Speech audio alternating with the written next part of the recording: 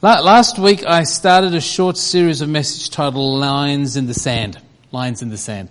And I asked a question, what if my greatest accomplishment in life is not really about me? What if the greatest thing I can do in life has nothing to do with me? And so that's a question I'm throwing out there last week. And we looked at quite an exceptional story in the book of 2 Kings, where we saw God turning around a hopeless, helpless situation. God turned it around in one day. God can turn a situation around in one day.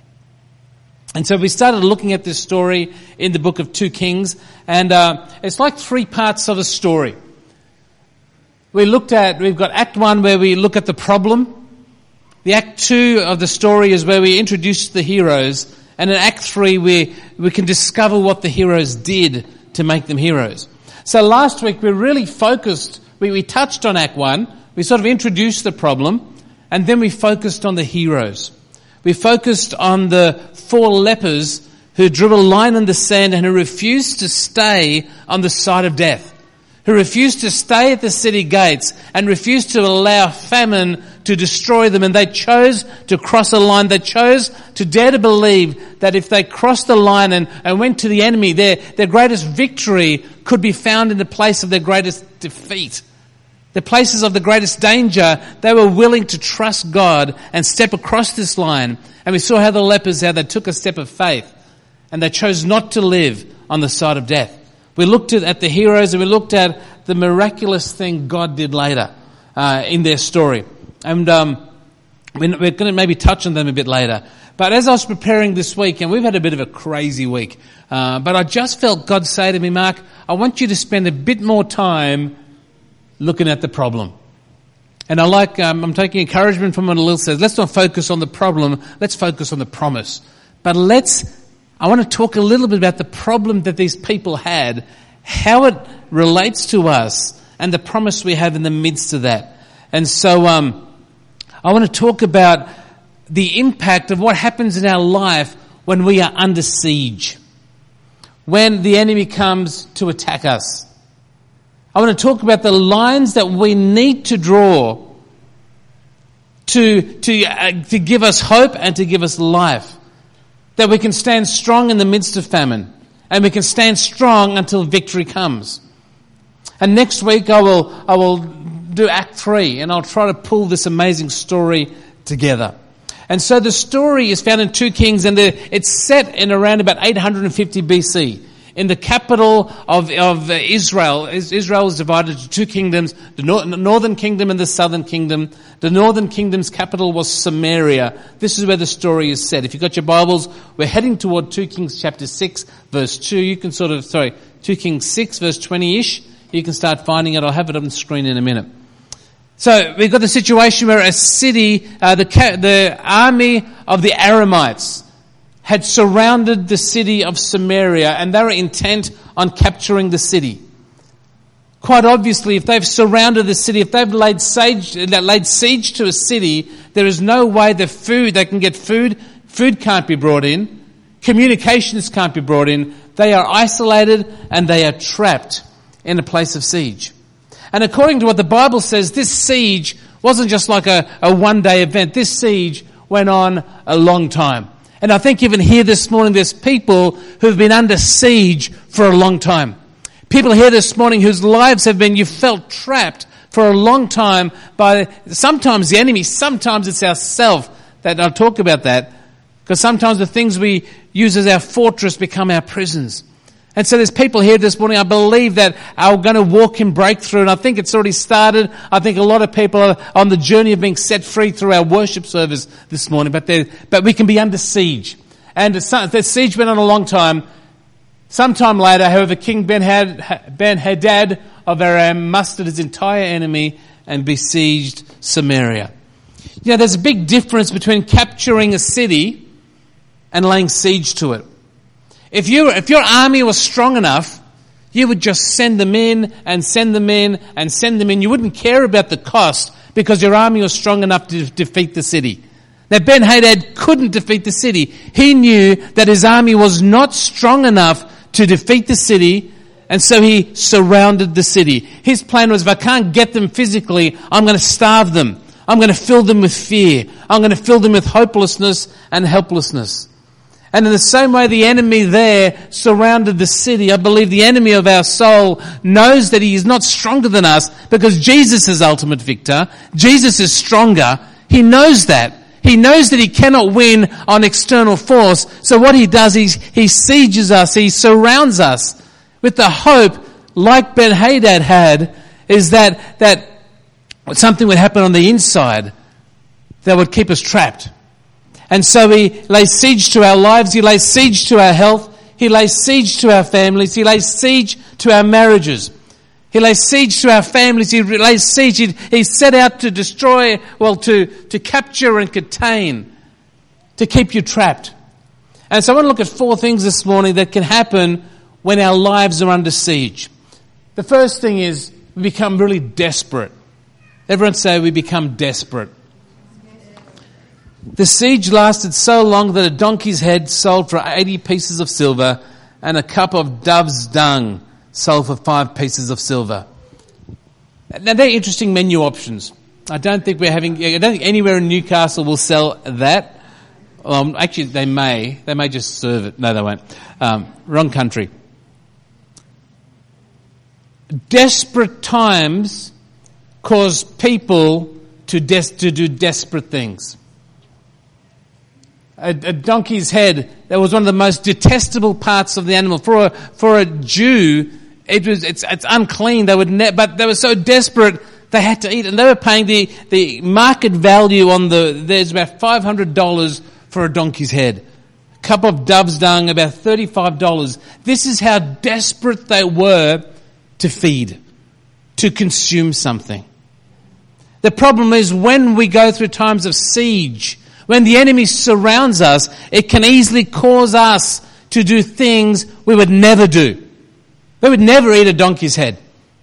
We would never eat dove's dung.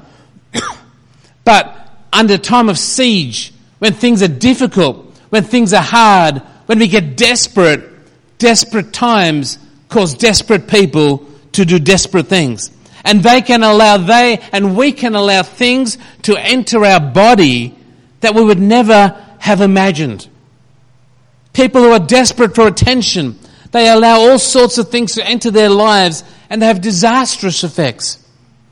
People that are desperate for affection, what do? They consume love from the wrong place. I know too many people who have been desperate in their marriage for something to change, and then all of a sudden they're doing something that they could. I know too many people. Some of them I've watched as they've grown in their marriage, and I know when they said their wedding vows, they would never expect that they would consume love from another source. Desperate times, desperate situations, siege of the enemy causes people to do stuff, to consume things that they wish they would never do normally. People desperate for peace, they consume all sorts of drugs. Prescription drugs, alcohol, illicit substances. They're so desperate that they want peace in their lives. If they can get one hit, one shot, one moment of peace, they'll be happy. Desperate times, desperate situations cause people to consume things that they would never do. I've known so many people consumed by many things in their heart. Consumed by things in their mind. Their minds are consumed by things that normally wouldn't fill them. Things that are consumed, they're consumed with anger and hatred. Maybe if you're here this morning and you're consumed, maybe some of those, you've got some things going on in your life. Maybe this morning you'll see that, hang on a sec, the reason for that is not that I'm useless or not that I'm worthless, because you're not. You're you're so worthy and worthful. Is that a word? Worthful. Tell the person next to you, you're really worthful.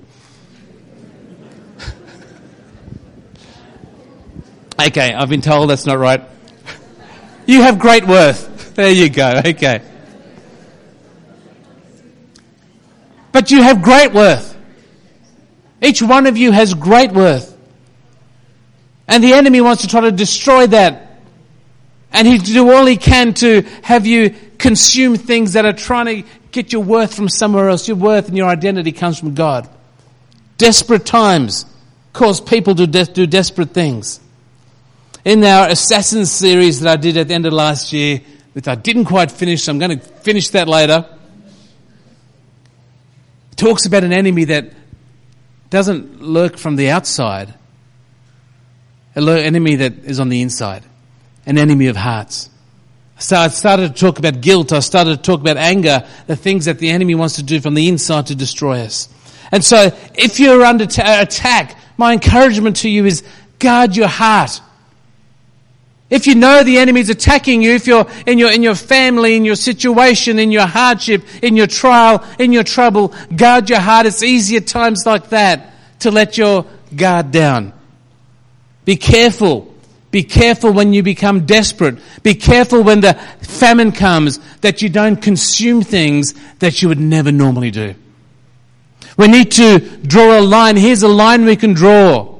We can draw a line of defense. A line of defense around our hearts that says, no matter how desperate things become, no matter how hard it is, no matter how challenging it is, I will not cross a line and do something that I know I will regret. I will not remain on the side of consuming stuff that is not good for me. Draw a line of defense. That's the first line I want to encourage you, because if you don't draw a line of defense, if you don't guard your heart, all of a sudden you'll consume things that'll feed stuff on the inside. And I don't know, I've seen that happen to too many people, and their lives get consumed by all the wrong things. Draw a line of defense around your heart. Can I get my water? Thanks. Is that okay? What's that first line? Thank you. Thank you.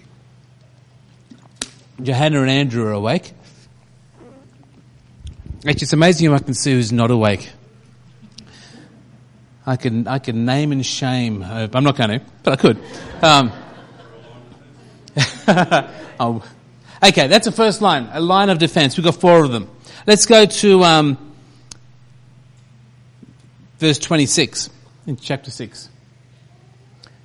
So the first thing I was talking about is desperation. Here we come. When you're under siege, you become desperate for something.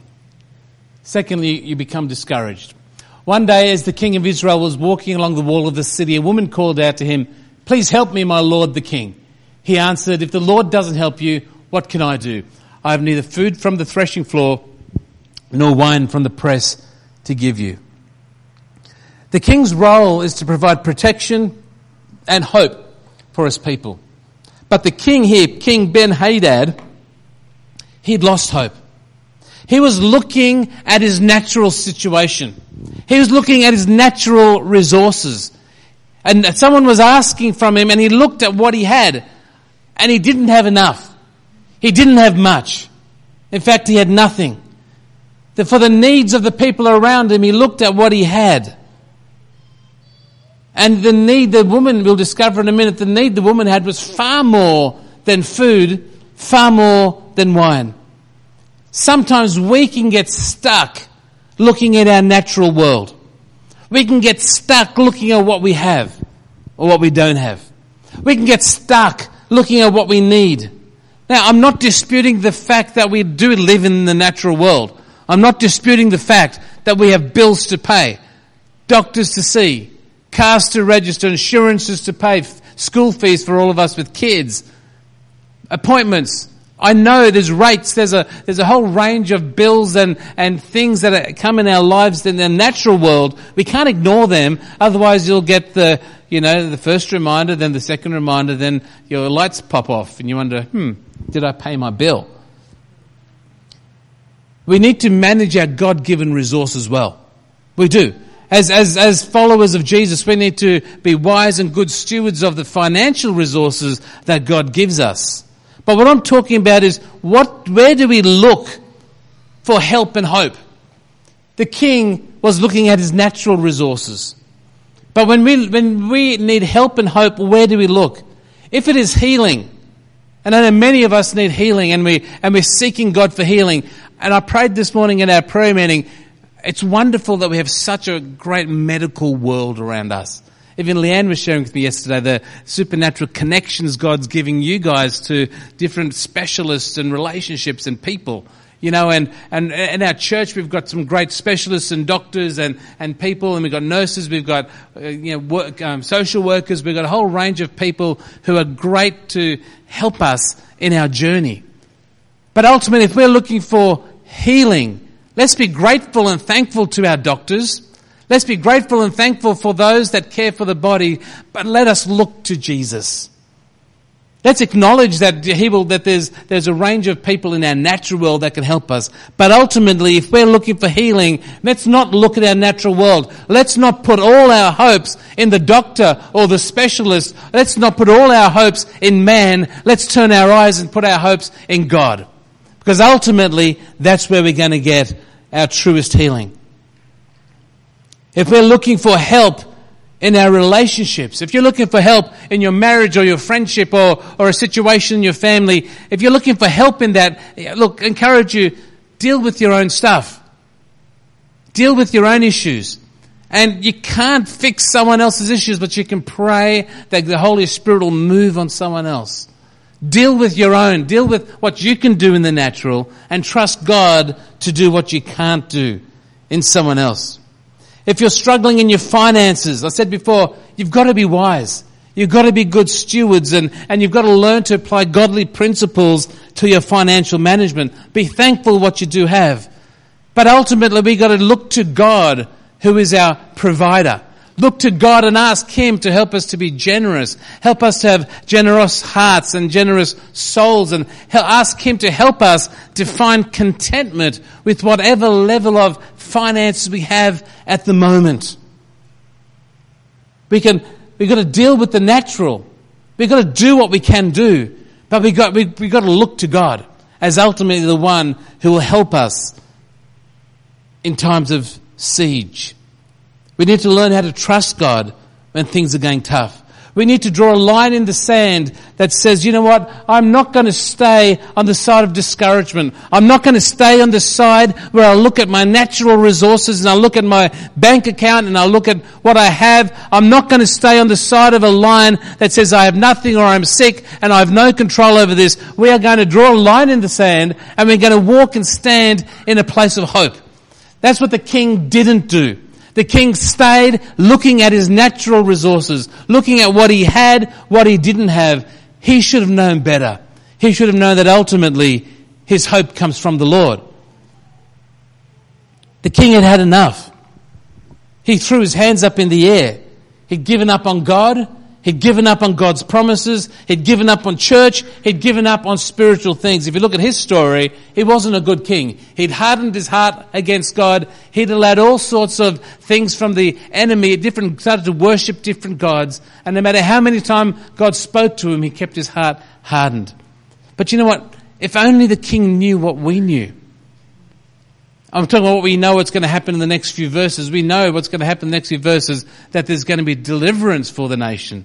If only the king knew that. If only the king knew that hope is in God and God is good and God is about to do something, that things were about to change. If only he knew that God was at work in the unknown. If only he knew that God was doing something that he couldn't see. I tell you what, if he knew that, he wouldn't have felt discouraged. He would have said to the woman, you know, woman, I don't know what's going on in your world, but I know one thing, that deliverance is coming. I know that tomorrow is going to be better than today. Just hang on. But he didn't know that. So he was discouraged and he gave up. The thing is, we as Christians, we know the end. We know that Jesus conquered death and sin and disease. We know that Jesus defeated the enemy. See, we know what the king didn't know. We know that hope, hang on, help is on the way. I'm not going to sing it. You can if you like. Don't. Steve McDonald, don't sing it. We know that help is on the way. We know that help has come. We know that Jesus came and conquered sin and death. We know that Jesus came in and purchased our breakthrough, purchased our freedom. We know that. The King didn't know that, but we do. So we should not stay on the side of discouragement. We should not stay on the side of defeat. We should not stay on the side of the problem. We should draw a line, move away from the problem and move into the promise. That'll deal with discouragement in your life. If you're discouraged this morning, can I encourage you? Can I ask you to consider, don't stay there. Look at the promise of God. Look at what God's spoken. I'll touch on that in a minute. So we become desperate. If we're under siege, we can become discouraged. We can become isolated. The next one, we can devour things. And so after his outburst, the king says to the woman, what's really going on? She replied, this woman said to me, come on, let's eat your son today. Then we'll eat my son tomorrow. So we cooked my son and ate him. Then the next day I said to her, kill your son so we can eat him. But she has hidden her son. That's not it. Why do you find that funny, Leanne Johnson?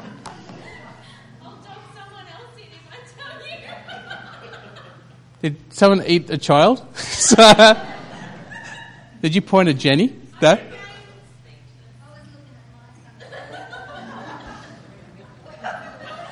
Is anyone missing a child?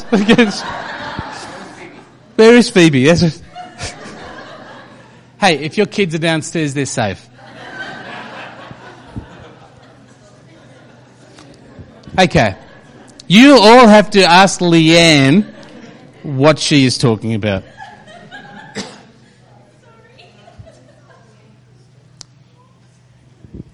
Their hunger, their desperation caused them to consume each other.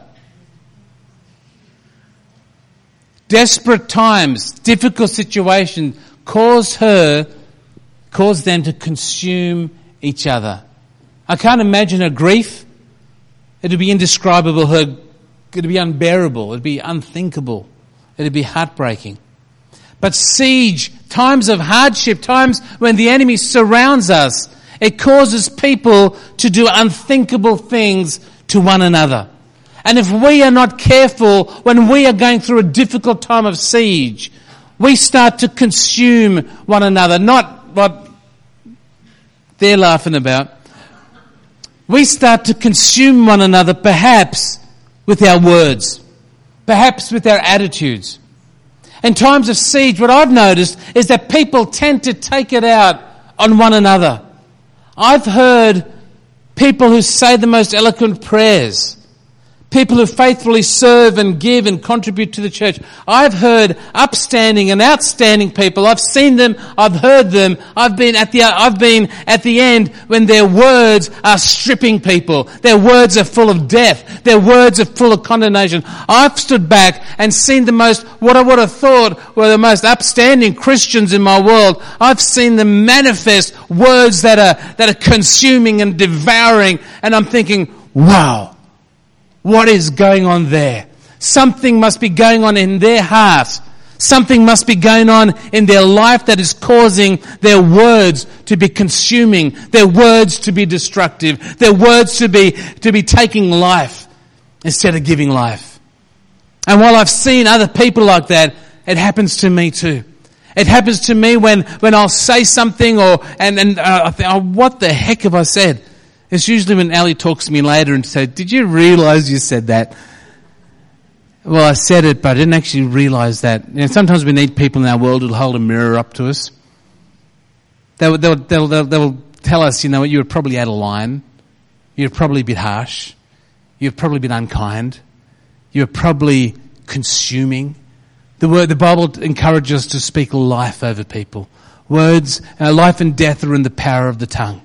And it's really important when we are under siege, when the enemy is closing in around us, we've got to guard our hearts that our words don't start to pull people down, start to destroy people, start to eat away at their soul or their identity. We need to speak life, speak God's truth, speak hope over them. It's sad to see when that happens. What's even sadder happens within a Christian context. It's even sadder to see when we've got an auntie and uncle across the UK, and they look on to a situation where a so-called Christian is acting and speaking like this, and they're wondering, but they're saying they're Christians. If they're saying they're Christians, how can they say that? If they're saying they're Christians, why are they doing that? See, the world looks on. The world watches us. My eldest brother, he was as an apprentice. He was working with one of the church board members as his boss, and he heard him say stuff, and he's thinking, you say you're a Christian, and you're doing this, and you're saying that? And that's affected my eldest brother to this day. To this day, he is still not engaged in following Jesus. Yes, there's a whole heap of circumstances attached to that, but it doesn't help when well-meaning good Christians speak words of death. When well-meaning good Christians speak words of destruction and words of despair over people's lives. It's very sad to see. Jesus said this. Jesus said, this is how everyone will recognize that you are my disciples, when they see the love you have for each other. It explains why my auntie, Ali's auntie and uncle, why they sort of wonder, how is this person a disciple? Because their words and their actions are not showing love. Jesus said that love will be the standard that disciples are revealed. True disciples should be easy to find. How? Well, even in a time of siege, even in a time of hardship, even in a time when it gets tough, they speak words of life and words of love. Here's another line we can draw. We've already drawn a line of, what was the first line? The line of defense. Then we've drawn a line of hope. Now we're going to draw a line of love. Make a daily choice that every day I'm going to draw a line and I'm going to choose to respond not from a side of hatred, not from a side of apathy, not from a side of I don't give a rip about you, not from a side of offense. I'm going to choose to respond from a side of love. I'm going to choose to respond to the words that are spoken to me at school or at home or at work. I'm going to choose to respond. I want to respond from this place of I'll get you back. But we've got to make a choice to draw that line in the sand and to choose to respond from a side of love. Choose to think the best. Choose to speak the best of others. Even when they may hurt you, even when they may belittle you, even when they may try to destroy you, even if they're Christians, even if they're a pastor, even if there's someone who you look up to, you may have a choice to make to draw a line and say, I don't know what's going on in their world, but I'm choosing to respond. I'm going to cross this line and choose to respond from the side of love. Choose love. Next line to draw. We've talked about desperation. We've talked about discouragement. We've talked about devouring, things that happen when we're under siege. The last one is disbelief. In verse 30, when the king heard this, what the woman had said, he tore his clothes in despair. And as the king walked along the wall, the people could see he was wearing burlap under his robe next to his skin. Now, burlap is also known as sackcloth. It was a coarse material woven from goat's hair. Anyone wearing any goat's hair undies today? We're selling them at the back really cheap. It is worn as a symbol of repentance. It's worn as a symbol of, you know what, I feel so bad about this, I'm going to put some really uncomfortable undies on, and then when I'm walking around, I'll be thinking, oh, I'm so sorry I did that. It is a reminder, it's part of, it's what they did when they felt sorry, when they were grieving, when they were mourning, they wore some really nice. On the outside, it would seem that the king was being spiritual and repentant. Because everyone could see, they could see, obviously he's wearing quite a loose robe on the outside, and they could see, as he's walking along, try to picture this. I mean, they're watching the king walk along, and I could see his undies. Oh, he's got some burlap on, I'm glad he had some burlap on.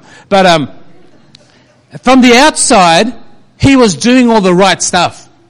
From the outside, the king was looking like he was sorry. The king was looking like he was grieving. The king was looking like he was, taking the issues seriously. But it was just a show. Because on the inside, he was seething and raging against God and God's prophet Elisha.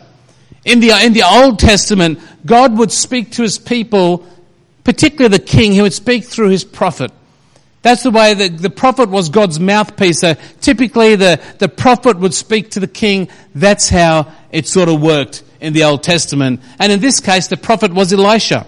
And so, whilst he wore his signs of repentance on the outside, he said, "May God strike me and even kill me if I don't separate Elisha's head from his shoulders this very day," the king vowed. Do you think he was really sorry about it? Do you think he was really taking personal responsibility for the situation?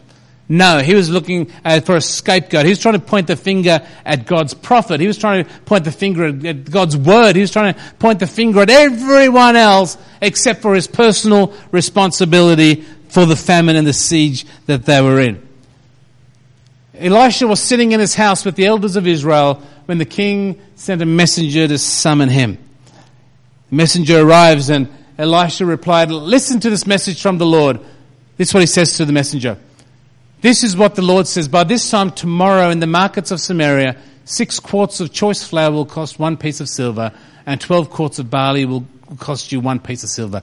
Elisha here is declaring that things are going to change in one day. It is possible. He is declaring to the messenger who's coming with the message. The messenger was trying to take him back so he could get killed. He's declaring to the messenger, God is about to do something. In one day, things are going to change. But the officer assisting the king said to the man of God, that couldn't happen even if the Lord opened the windows of heaven. But Elisha replied, "You will see it with your own eyes, but you won't be able to eat any of it."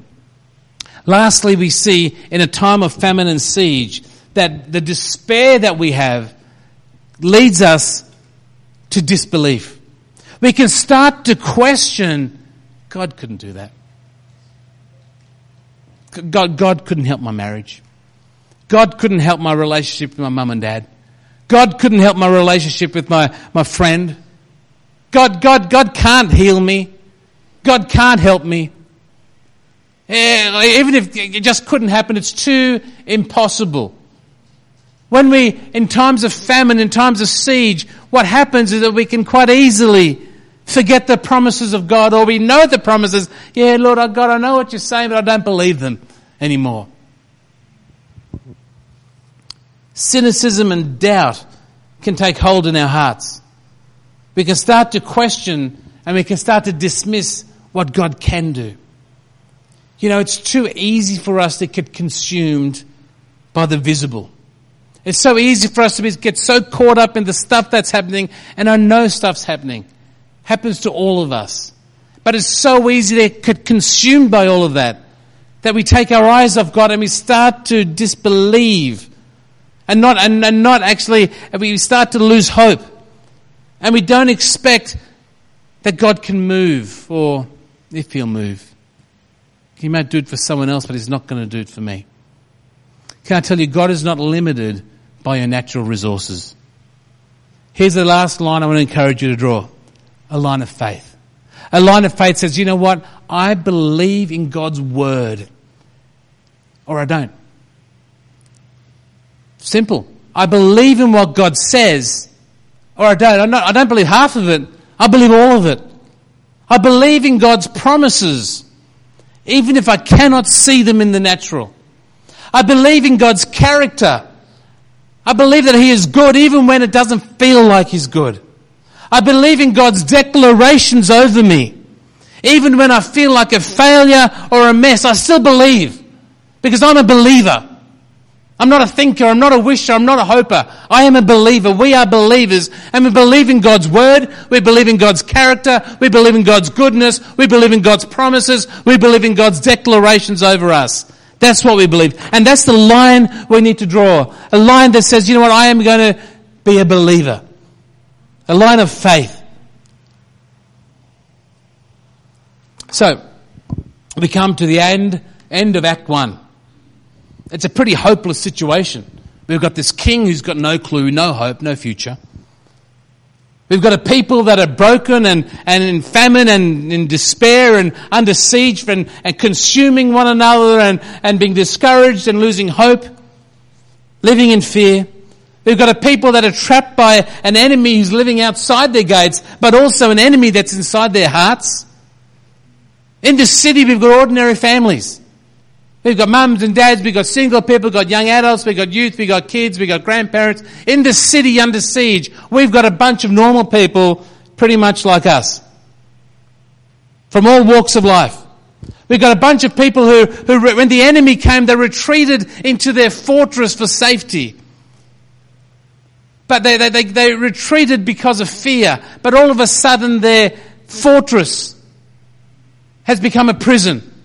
And what once was a safe place for them now is a dangerous place for them. A place where they, unless God comes through, unless they can discover that there's a better tomorrow, that they will die. They will lose hope. And the very things that kept them safe cut them off from the freedom that was already theirs. Ben-Hadad's army knew that he could never get victory from the outside. And he had a greater chance of victory from the inside out. His strategy then and his strategy today is to keep people trapped by fear and despair. Because if people can remain in their self-imposed prison, if people don't realize that freedom has already been achieved, and that's next week's message talking about what happens to the city and our role to play in that. But if people can keep trapped in that space without knowing there's a solution, without knowing there's a victory and breakthrough, then either that they will surrender or they will die. The enemy doesn't care. He wins either way. So, as we close, I'll get our team up now. Thanks, Joe. 4 lines I've encouraged you to consider drawing today. The first line is a line of faith. I am choosing today to draw a line of faith. I'm choosing to live on the side of belief and trust and hope. I'm choosing to step across the line of faith out of my problems into the promise. Believing in God's word, the promise of God's word, the promise of God's character, the promise of his goodness, the promise of his declarations. The second line I've encouraged you to draw is the line of hope. Can I encourage you this morning? Choose to live on the side of hope. If you're here and you're under siege, if you're going through stuff, don't be discouraged. There is hope. Hang on, help is on the way. Hang on, God has already gone before you. Hang on, it's just a moment away. It could be a day away. Don't give up. Don't stay discouraged. Don't stay on the side of despair. Don't focus on the natural. Don't focus on what the doctors are saying or the banker. Yes, they're real. I know that. But hope is found on the other side of the line. Hope is found in a place where we see God for who he is. Choose to draw a line of love. It deals with how he can so easily be devoured or how he can devour others.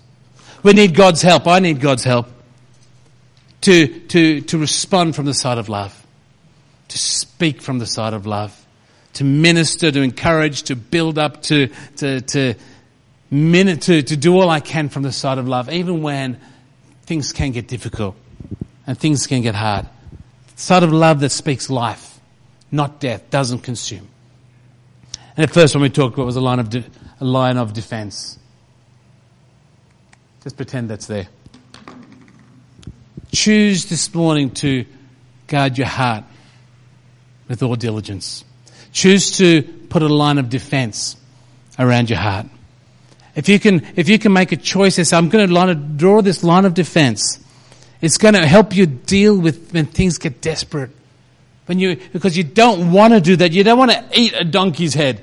You don't want to eat dove's dung, do you? You can spice it up a bit, but it's still dove's dung. You don't want to do that. You don't want to live a life that is doing stuff that you never want to do. And the way you can avoid that when things are going okay, even when things are tough, draw a line of defense and says, you know what? I'm not going to do that. I'm not going to cross that line. No matter how hard it gets, I am not going to curse God and die. I'm not going to disbelieve. I'm not going to consume. Guard your heart with all diligence. Because out of it flow the issues of life. So this morning I really felt that God wanted me to focus on the city. Because there's people in the city who are trapped on the inside. Under siege by the enemy on the outside. There are perhaps even people here that are trapped by the enemy in their hearts. Well, that's attacking their hearts. Their heart's good, but the enemy's attacking. I have good news for you.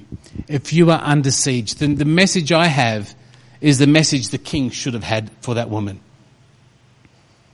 The message was, there's hope in God. Tomorrow's going to get better. God's goodness, no matter how hard it is, God will meet you in your place of fear, in your place of trouble, and He'll meet you there. Don't give up. Don't give up on God. Don't give up on each other. Your victory is closer than you can think. Don't draw a line of faith and then start to retreat back into discouragement. Don't draw a line of hope and start to retreat back.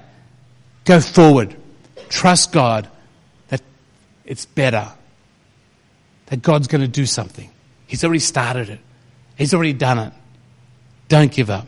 You can't see it, but He can see it. He's already there. He's already there making your victory sure. Don't give up. Why don't we close our eyes for a moment, please? The question I have as we close is, what side of the lines will you live? Where will you live? Where will you build your house? Where will you put your foundations of your life? On what side of the line? What line, you're asking? Well, all the lines. Will you choose to draw a line of faith? Will you choose to draw a line of hope? Will you choose to draw a line of love and say, you know what, God, today I'm drawing those lines and I'm going to make a conscious decision, no matter how hard it gets, no matter how desperate it gets, I'm going to step and live on the side of life.